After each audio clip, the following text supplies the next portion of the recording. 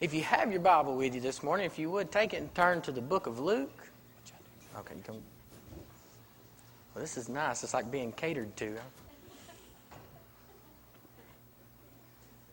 He certainly is worthy of all of our praise. Turn with me to Luke, chapter number 19. Luke, chapter number 19. And when you get there, I'll begin reading in verse number 29. The Bible says, "And it came to pass, when he was come nigh to Bethphage into Bethany, at the mount that they call Mount." How many of you know the devil's going to try to do everything he can? I done broke one microphone this morning now. At the mount called the Mount of Olives, and he sent two of his disciples, saying, "Go ye into the village over against you, in which that entering you shall find a colt tied whereon yet never a man sat. Loose him and bring him hither. And if any man ask you, why do you loose him? Thus shall you say to him, because the Lord hath need of him." And they that were sent went their way, and they found even as he had said unto them. And they, loosing the colt, the owners thereof said unto them, "Why loose ye the colt?" Now in Coleman, Alabama, that's, "Where you going with my horse?" And they said, "The Lord hath need of him." And they brought him to Jesus, and they cast their garments upon the colt, and they sat Jesus thereon. And as he went, they spread their clothes in the way. And when they were come nigh, even now at the descent of the Mount of Olives, the whole multitude of the disciples began to rejoice and praise God with a loud voice for all the mighty works that they had seen, saying, "Blessed be the King that cometh in the name of the Lord. Peace in heaven and glory in the highest." And some of the Pharisees from among the multitude said unto them, "Master, rebuke thy disciples." And he answered and he said unto them, "I tell you that if these should hold their peace, the stones would immediately cry out." Let's pray one more time and ask God to bless. Brother Chris O'Neill, would you pray? And man, I need you to pray for me this morning. I'm just feeling the devil's trying to just mess this thing up, and I believe that God wants to do something amazing this morning. If you'd pray for us. Lord, we come to you this morning. We want to thank you ahead of time for what you're going to do this morning. God, I pray right now that you be with Brother Scott as he's about to bring your message. Lord, I pray that you anoint him with your power, give him the words to say. Lord, I pray that the Holy Spirit right now will start moving in among the people. Lord, help us to have a receptive heart to hear your word today. Lord, I pray that there's a lost soul here today. Today will be the day of salvation. Lord, maybe that heart is grown cold in you. Today will be the day that you draw close. Yes, God. Lord, I pray right now, Lord, bless this time, bless this service. Lord, everything that's accomplished, we'll be careful to praise you for it. For it's in Jesus' name we pray. Amen. Amen. You can be seated. Now, this portion of Scripture here is what is often referred to as, probably best known as, the triumphant entry. Jesus is coming in to the Mount of Olives, and as he's riding in, we know that they had taken the palm branches and they were celebrating and getting excited over the fact that Jesus was coming into the town. Now, if you've been coming to temple for very long, or if you've maybe you attend another church that God just so happens to enjoy showing up at, then you know exactly what these people were feeling. They were getting excited, anticipating the moment that Jesus was going to arrive into the town. And just like whenever we get ready to come to church and we're getting ready in the morning, if everything's going smooth and all of a sudden you just start thinking, man, I bet we're going to sing. I hope we sing this one this morning. Ain't y'all ever done that? And they just started to get excited over the fact that Jesus was going to be in the town. Just like we get excited over the fact knowing that we're coming to a place where we know God is about to show up. Well, now they're getting excited and Jesus begins to come into the town, and all of a sudden it just broke out. Man, they were shouting, they were singing, they were rejoicing, and they were having a big time worshiping the King of Kings and the Lord of Lords as He came to where they were at, because they knew that He was able to do great and mighty things. And then somebody had to stand up and try to ruin it for the rest of them. Pharisee stood up and said, "Won't you get them fellas to hush. Them disciples you got over there, they getting a little bit overexcited. I think we might need to calm them down a little bit. And Jesus turned and he said to the Pharisee, he said, listen here, buddy. He said, if these weren't praising me, then the rocks would have to cry out. You know, and then that raises a very interesting question in the title of my sermon this morning. What would the rocks cry? Now, when Jesus showed up in here earlier, when the choir was singing and people began to praise Him, and when the chorus team got up or the praise team got up and we began to sing those choruses worshiping Him, and we were crying out to the Lord and we were worshiping Him. What if you were the only person in the room? Would a rock had to do your praising this morning?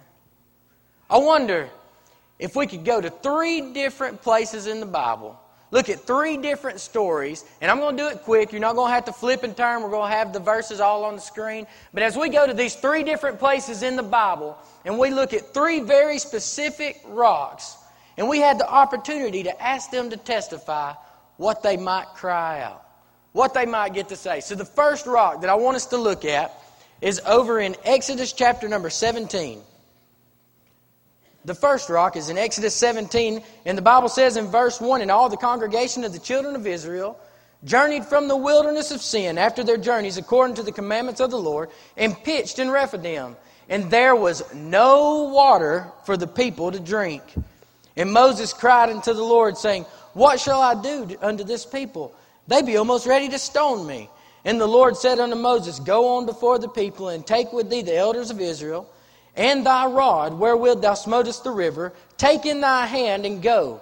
Behold, I will stand before thee there upon the rock of Horeb, and thou shalt smite the rock, and there shall come water out of it, and the people may drink. And Moses did so in the sight of the elders of Israel.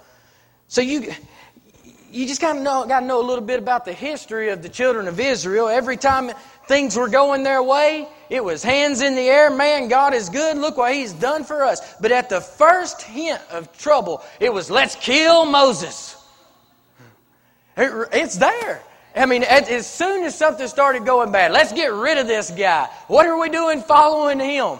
And so Moses goes to the Lord and he says, what am I supposed to do with these people? And he said, they're almost ready to stone me. And God told him, He said, go and take the rod that I give you that you use to smite the river. And He said, when you take that rod, I want you to smote the rock of Horeb, and water is going to come out.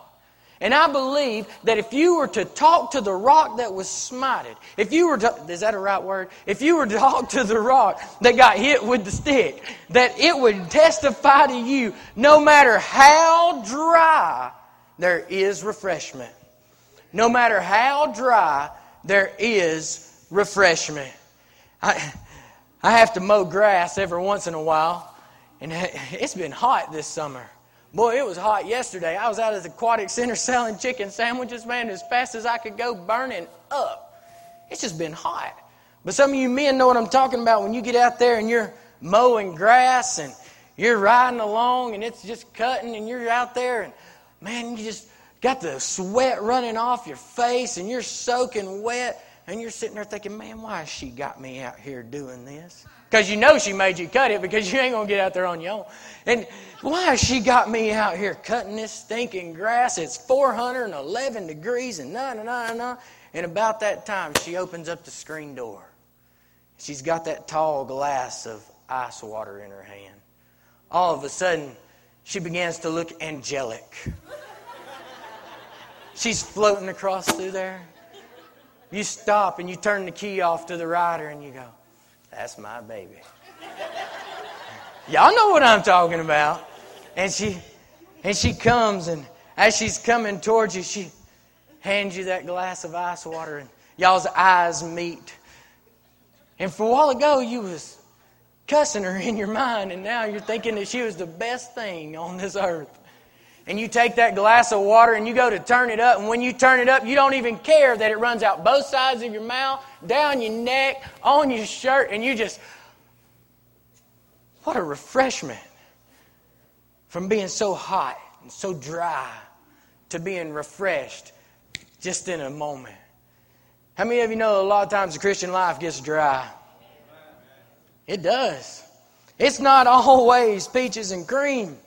It's not always floating around on a cloud and everything's going great. Our salvation is not just a ticket out of problems. But sometimes Christian life gets dry. Sometimes we just go through the motions. Anybody ever been there before? Man, you just get to the point where, man, you came to church this Sunday and then you get to work the next Monday. You wake up and you're going to pull your 9 to 5 or your 8 to 4 or your 5:30 to 2, whatever it is that you have to work. And you get out there and you're just kind of going through it. And it's 5:30 to 2. You wake up, go to work. You come home. When you get home, you go out and do your little bit of honey-do list. Then you eat supper and you go to bed. Next day, wake up, go to work, come home to eat supper, go to bed. And all of a sudden, it's just routine. It's just what you're doing every day. And where is God at in any of this? The only time that we've had to spend with God the whole day is the time that we spent driving to and from work. Try to squeeze God in there. Is anybody else guilty? I'm talking to me now. I'm preaching about myself. I'm talking about I'm guilty. And the only time that you get to spend with God is the time that you have just your car. And then you come into the house of God and you just drag. How many of y'all drug in here this morning? I mean, you just drag. Not everybody. Some of y'all. I've watched Miss Nancy come in and she says, hey, she's ready to go to church, boy. And there's a lot of days that most of us are like that, but there are them days. This is all you can do just to get in there. And you're coming on in. You're like, man, I hope nobody talks to me. Maybe I can just get to my pew. And you get there, and there's just something about being with God's people. There's just something about being in church when your brothers and sisters that you've lived and loved and experienced life with, and they're smiling, and they ain't going to let you sit there and be in a bad mood. You know what's going to happen when you come in that bad mood? The one that is always cheerful is going to come right up to you and say, hey, how you doing this morning? Ain't God good? Every time. And then the choir gets up. And they begin to sing, and we get that opening song going. And boy, we clapping. The best that we can do in a Baptist church, I reckon. And we get to clapping, and we get to praising the Lord. And then all of a sudden that special comes up, and then the choruses, and we're worshiping, and we're having a big time. And before you know it, you drug in, but you're high stepping out. Because you done been refreshed by the Holy Ghost of God. What is it that causes that refreshment? What is it that causes that immediate refreshment? In the Bible, anytime you hear the water, it is a type picture of the Word of God. Jesus told the woman at the well, he said, yeah, you fixing to drink of this cup. He said, if you drink of my cup, you'll never thirst again. So if you're saved and you're a Christian and you come into the house of God and you're dry, it's not because you're empty, because it's still there. It just takes a little bit of stirring to get it boiling up inside of you again. And boy, by the time that stuff starts getting going, you're ready just to have church. Maybe somebody came in here this morning dry. And you said, Brother Scott, I've come in here this morning and I was dry. And just to be honest with you, I'm still a little dry. And the word ain't stirring in me like you're saying that it's supposed to. And it ain't. Well, maybe there's a little bit of a relationship problem going on right there. Maybe there's something that you need to take to God and lay it on the altar so that you can get up feeling refreshed. Amen? Not only do we see that no matter how dry. Well, let me say this first. I wanted to tell a story right here, and I think I may have told it a couple, 3 months ago, but it just goes good. A lot of times, and I'm trying my best to ignore that sound, so y'all just bear with me. A lot of times when we're dry like that, as I said before, it could be a relationship thing in between us and in between God, and goes back to that working and just going through the motions. There was a story of a little boy whose papa was a preacher, and he decided he was going to spend Sunday afternoon with him. Well, papa said, hey, that's fine and good, but I got to get ready for the service tonight. So you're going to just have to, fend for yourself, entertain yourself for a little bit. And the little boy goes into the nursery and Papa goes into his study, and as he gets in there, the little boy all of a sudden starts hollering, "Papa! Papa!" He said, "Boy, I told you I've got some important things to do today." He said, I can't be bothered with you. He's like, I'm hungry. And he said, "Well, okay." He goes into the fellowship hall, pulls out some bread and some sandwich meat, makes him a sandwich, sits him down. He said, "All right, I'm going back to my study." Just a few minutes later, "Papa! Papa!" "What is it now?" He said, "I'm thirsty." And he said, "Go into the fellowship hall, get you a drink of Coke, da-da-da." And he said, "Maybe this boy's going to leave me alone." And he gets in there and he's trying his best. He's trying to be in a good mood because you know you love your grandbabies. And he's in there and he's trying to study, and all of a sudden he hears it again. "Papa!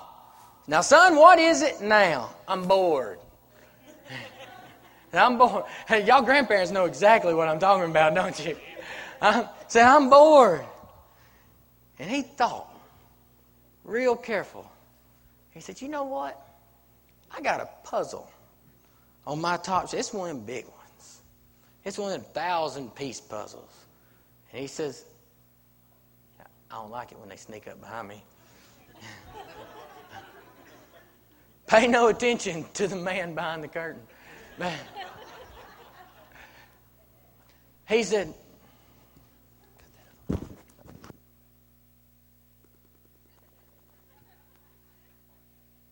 devil, I don't even know how to cut this thing off." All right. Where was I? Somewhere along the lines of, "Papa!" The puzzle. There we go. Okay. Thank you, Brother Buchanan. He looks up on the top shelf, and he has a puzzle up there that is 1,000 pieces to put together a map of the entire world. And he said, "Now, I'll give this to him, and if I give this to him, he will not, there's no reason for him to bother me again for the next day." So he puts him in a room, gives him the puzzle, and it wasn't 30 minutes. And that little boy come running in there, "Papa! Papa!" He said, "Now listen, I give you a puzzle. You need to go work on your puzzle." He said, "I'm done." He said, "You're done?" He said, "There is no way you have put together a 1,000-piece puzzle of the entire world in just 30 minutes. He said, "Well, you come look at it, tell me if it's right." And he went in there and he looked down, and it was laid out perfect, completely put together. He said, "How in the world did you get that thing put together in just 30 minutes?" He said, "Well, Papa, it was real easy." He said, "Whenever I was on one side and I was trying to get the map of the world all put together, that part was hard. But I started flipping them puzzle pieces over. And did you know that there was a picture of Jesus on the back? And whenever I got Jesus where he was supposed to, the whole world came together." You know what? If you came in here dry this morning, it might just be that you need to get Jesus where he's supposed to be. And your whole world start to come together. Amen? If you could ask that rock to testify, I believe it might tell you, no matter how dry, there is refreshment. Now we're going to go down, we're going to flip over a few books here, and we're going to go to 1 Samuel, chapter number 17, and I'll scroll down to verse 48. You don't have to turn there, we've got it here on the screen. The Bible says, "And it came to pass, when the Philistines arose and came and drew nigh to meet David, that David hasted and ran toward the army to meet the Philistine. And David put his hand in his bag, and he took thence a stone, and he slang it, and he smote the Philistine in the forehead, that the stone sunk into the forehead, and he fell upon his face into the earth. So David prevailed over the Philistine with a sling and with a stone, and smote the Philistine and slew him. But there was no sword in David's hand. Therefore David ran, and he stood upon the Philistine, and he took his sword, and he drew it out of the sheath and thereof, and there he slew him, and he cut off his head. And when the Philistines saw that their champion was dead, they fled. And the men of Israel and of Judah arose and shouted and pursued the Philistines until they come to the valley and the gates of Ekron. And they wounded the Philistines, fell down by the way of Sharon, and even unto Gath, and even unto Ekron. Now I believe that if you were to walk over to the head of Goliath, this is going to sound disgusting, but if you were to reach in there and you pulled that rock out of his forehead and you got a chance to interview that thing, that if you said, hey, how about you testify of the goodness of God? I believe that it would tell you, number two, no matter how defeated, there is revival. No matter how defeated, there is revival. You say, what's the difference of being dry and being defeated? The difference in dry and defeated is this, that if you're dry, that's an issue between you and God. He can fix that with just one simple prayer. But the issue between being defeated, that's whenever your circumstances start to come into play. How many of you know what I'm talking about? I mean, you can be defeated in your marriage. You can be defeated on your job. You can be defeated just in your family. You can be defeated at school. And you're walking through life and you feel defeated and you feel beat up and the devil's on your shoulder telling you ain't no good for nothing. Telling you ain't going to be able to serve God. You ain't going to be able to. How many of you know where I'm going? How many of you know you've had him on your back? You know how he is. And how could you, of all people, think that you could ever walk around defeated? Look at how she treats you. She don't love you no more. If she loved you, she wouldn't have said that. If he really cared about you, he wouldn't let all this stuff happen. Oh, you know, if he'd get him a real job, he'd be making more money and he'd really be able to take care of you then. He ain't doing what he's supposed to be doing. Walk around life defeated. Oh, David, one of my favorite characters in the entire Bible. From the time he steps on the scene to the time he steps off. Yeah, he messed up. That's why I like him. Because even though he messed up and he fell and he did some goofy stuff, and the Bible still says that David was a man after God's own heart. And yeah, he made some mistakes. He really did. But man, as a boy, the Bible says that he was a youth. A youth. And in the Jewish customs, a young man becomes a man after his bar mitzvah. And the bar mitzvah is normally held at the age of 13. So it's very, very possible that David was only 12 years old going into the valley to slay the giant. 12 years. I got a boy that's 12 years old. And I can just see him going up through there. You know the reason why he was coming? He was just coming to bring him some cheese. Read it, it's there. He was just coming up there to deliver some cheese, and he got up there and he said, what's all this stuff going on over here? What's that guy down there cussing and hollering around about? Now, I'm a little more country than David is probably, but he says, what's all that going on down there? And he said, oh, that's that Philistine, and he's challenging all of our people. And then there was Saul that stood head and shoulders bigger than everybody else, and he wasn't going down there. And he said, well, if nobody else will go, I'll go. The whole army was defeated. They were defeated before they ever even met Goliath down in the valley. They had already counted it as a loss. They said, we can't handle it. He's too big. What's your giant this morning? What is it the devil's trying to tell you is too big? What is it the devil's trying to tell you that you're not ever going to be able to do this because of this giant that stands in your way? We've all had them. David said, tell you what I'll do. I'll go down there and I'll take care of this bad boy. He had some brothers standing on the firing line and said, what are you doing up here? Why are you even acting like that? You just need to go on back home to Dad. He said, listen here. He said, one time I was out tending my sheep and a lion came up. And I took care of him with my bare hands. He said, there was another day. Now, if I had a brother that done whooped a lion with his bare hands, I believe I'd leave him alone. That's a bad little 12-year-old. He said, not only that, but there was a bear came up. A bear. And I killed him. You know what I used? The guns. I just handled him. And he said, and this Philistine, this giant, this down in this valley, he ain't going to be no different.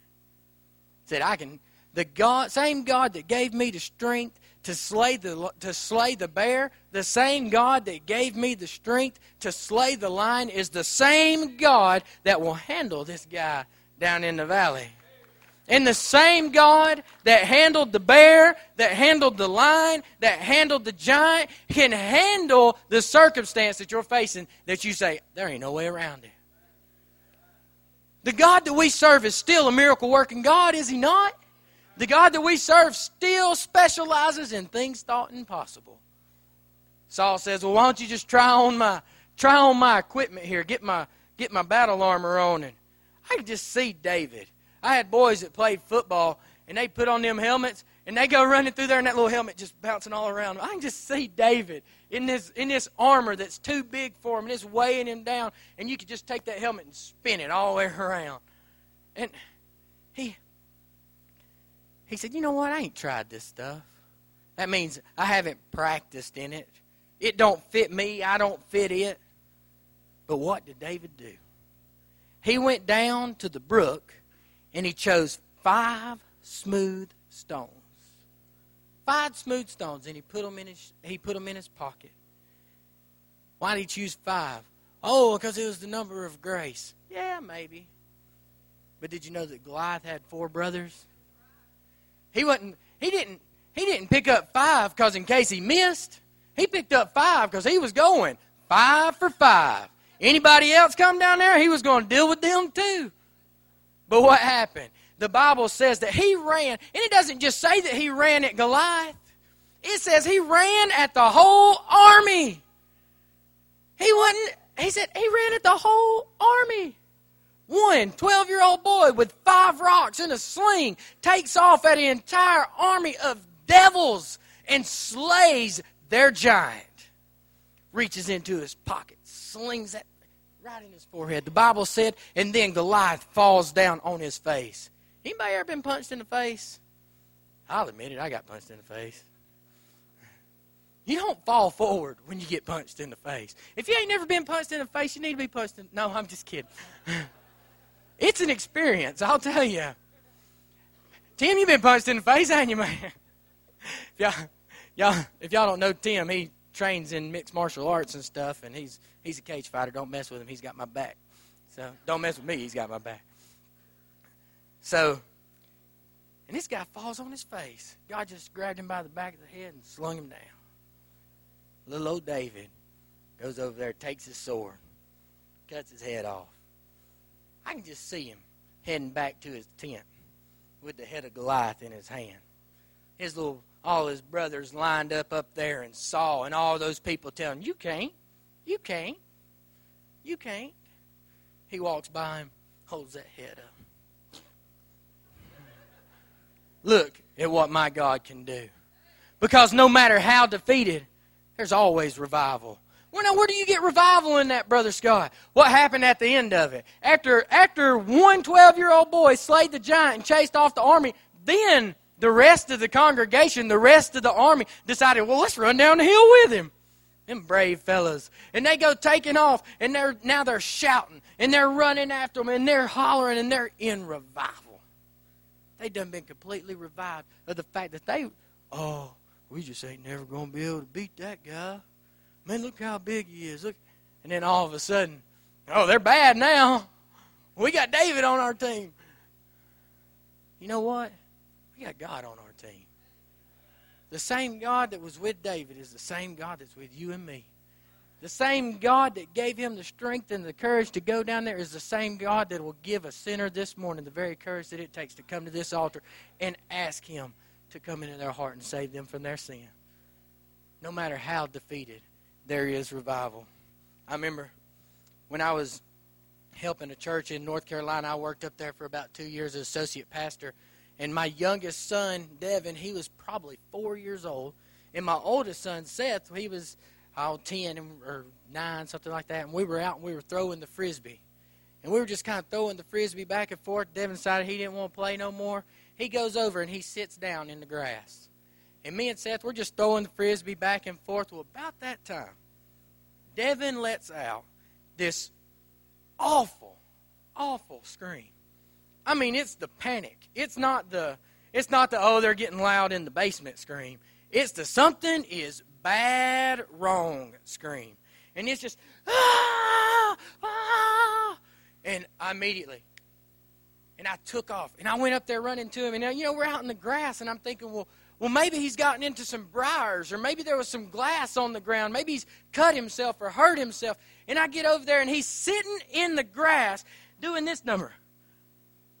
And there was a ladybug had came and landed on his knee. And he thought that it was the worst day of his entire life. I mean, I don't know if he thought that it was going to bite him and he was going to die. I don't know if he thought it was going to crawl into his skin and he was going to turn into a zombie. I mean, but he was just horrified. It was so, and I went over there and I wanted to just be like, it's just a ladybug, you little, but no. I reached down and I was the hero. I said, and I smacked that ladybug off of him, and he said, and I was the hero over a ladybug. What's the moral of the story? Sometimes our giants ain't nothing but little ladybugs. That's the truth. Things that you don't think that can be handled. All it takes is for God to come over and just flip that thing out of the way. And you know what? Here's the cool part about it. He wants to do that. He wants to do that. Why does he want to do? Oh, this is good. He just told me this. Why does he want to do that? So that we'll go reach up to him. He just wants to hold us a while. He wants us to love on him. He wants to love back on us. That's why we come here. We didn't come here out of obligation this morning. We didn't come here out of tradition this morning. We didn't come here just because it's what we do. We came here this morning to love on Jesus a while. Amen? Not only, if you were to ask these rocks to testify, would you find one that said no matter how dry there's refreshment? You'd find one that would probably say no matter how defeated there is revival. But I believe you might find another one over in Matthew chapter number 27. This is my favorite one. Matthew 27 and verse number 50. Jesus, when he had cried again with a loud voice, yielded up the ghost. And behold, the veil of the temple was rent in twain, the top to the bottom. You know why it was rent from the top to the bottom? So nobody could say, man tore that veil. It had to have been God. From the top to the bottom. And the earth did quake, and the rocks rent. And the graves were opened, and many bodies of the saints which slept arose. And they came out of the grave after his resurrection. And they went to the holy city, and appeared unto many. Now when the centurion and they that were with him, watching Jesus, saw the earthquake, and those things that were done, they feared greatly, saying, truly, this was the Son of God.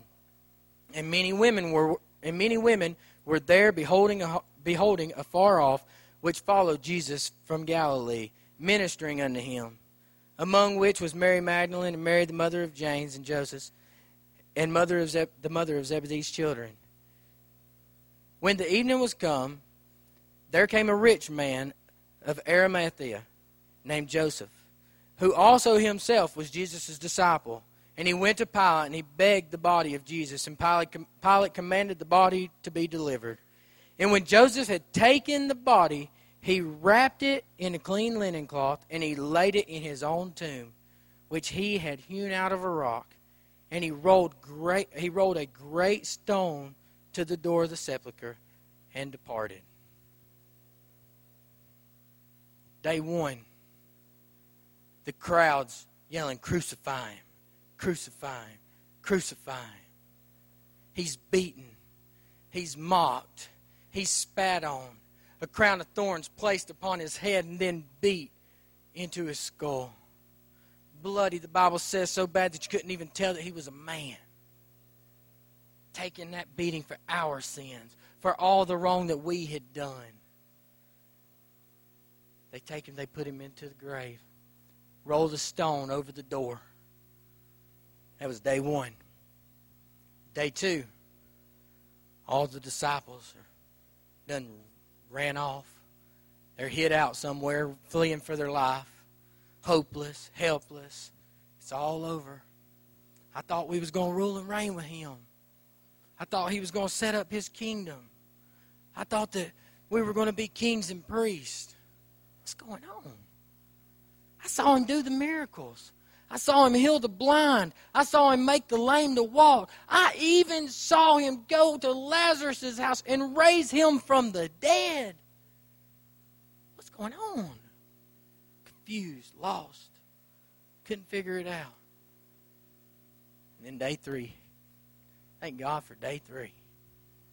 And then that third day, a couple of women were going to head over to his grave to maybe decorate it with some flowers and some perfumes and do some customary things back in that time. And they get to the grave, and the stone that covered the sepulcher, or his grave, was rolled away. And they said, somebody has stolen the body of our Savior. And they go running in there. Sure enough, the body's gone. And then they come back out. And there stands Jesus, alive and ready to live forevermore. Although that he was murdered, he was crucified, despised and rejected, put into a tomb. Everybody gets fearful, turns on him, and then he rises again to prove that he is the King of Kings and the Lord of Lords. And I believe that if you were to go to that stone that covered the grave of Jesus, that it would testify to you this, that no matter how dead, there is resurrection. No matter how dead, there is resurrection. How many of you got a family member that's lost? How many of you just know somebody that's lost? Now, how many of you love somebody that's lost? Boy, there's a big difference in knowing somebody and loving somebody. But either one of them ought to motivate us to get them into the house of God. But I've got a brother that's over there in Pell City. He is a heathen. I mean, he just does what he wants to do, going to be that way. And it seems like every time I try to say something to him, I hit a roadblock, Brother Chris. And I've had people say, maybe he's just too far gone. Maybe it's just too late for him. Oh, can I tell you something this morning? Maybe you've got a son that somebody's told you, maybe he's just too far gone.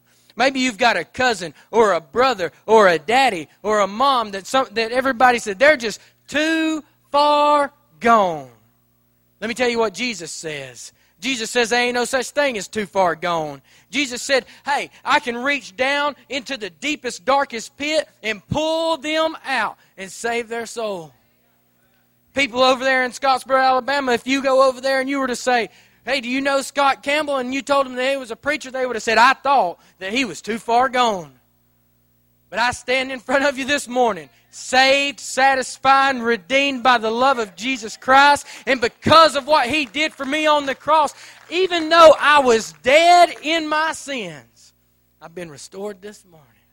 I've been resurrected this morning. If you're saved by the blood of Jesus Christ, you're just a walking dead man. That's all it is. Maybe you know somebody. Maybe there's somebody in your heart. Maybe there's somebody that you've been praying and praying and praying about. And after a while you go, you know what? And you slip off and you don't pray for them like you should no more. Because somewhere in your heart you've done been convinced. They're dead. Just dead. And we'll take some time in a little bit and we'll pray for those people. But this rock, on the day of Jesus' resurrection, I believe it'd tell you, no matter how dead, there is resurrection. No matter how dead, there is resurrection. I love the Lord with all my heart. And I remember the days that I just would do what sinners do. Had no desire to serve the Lord. Had no desire to be with Him or His people.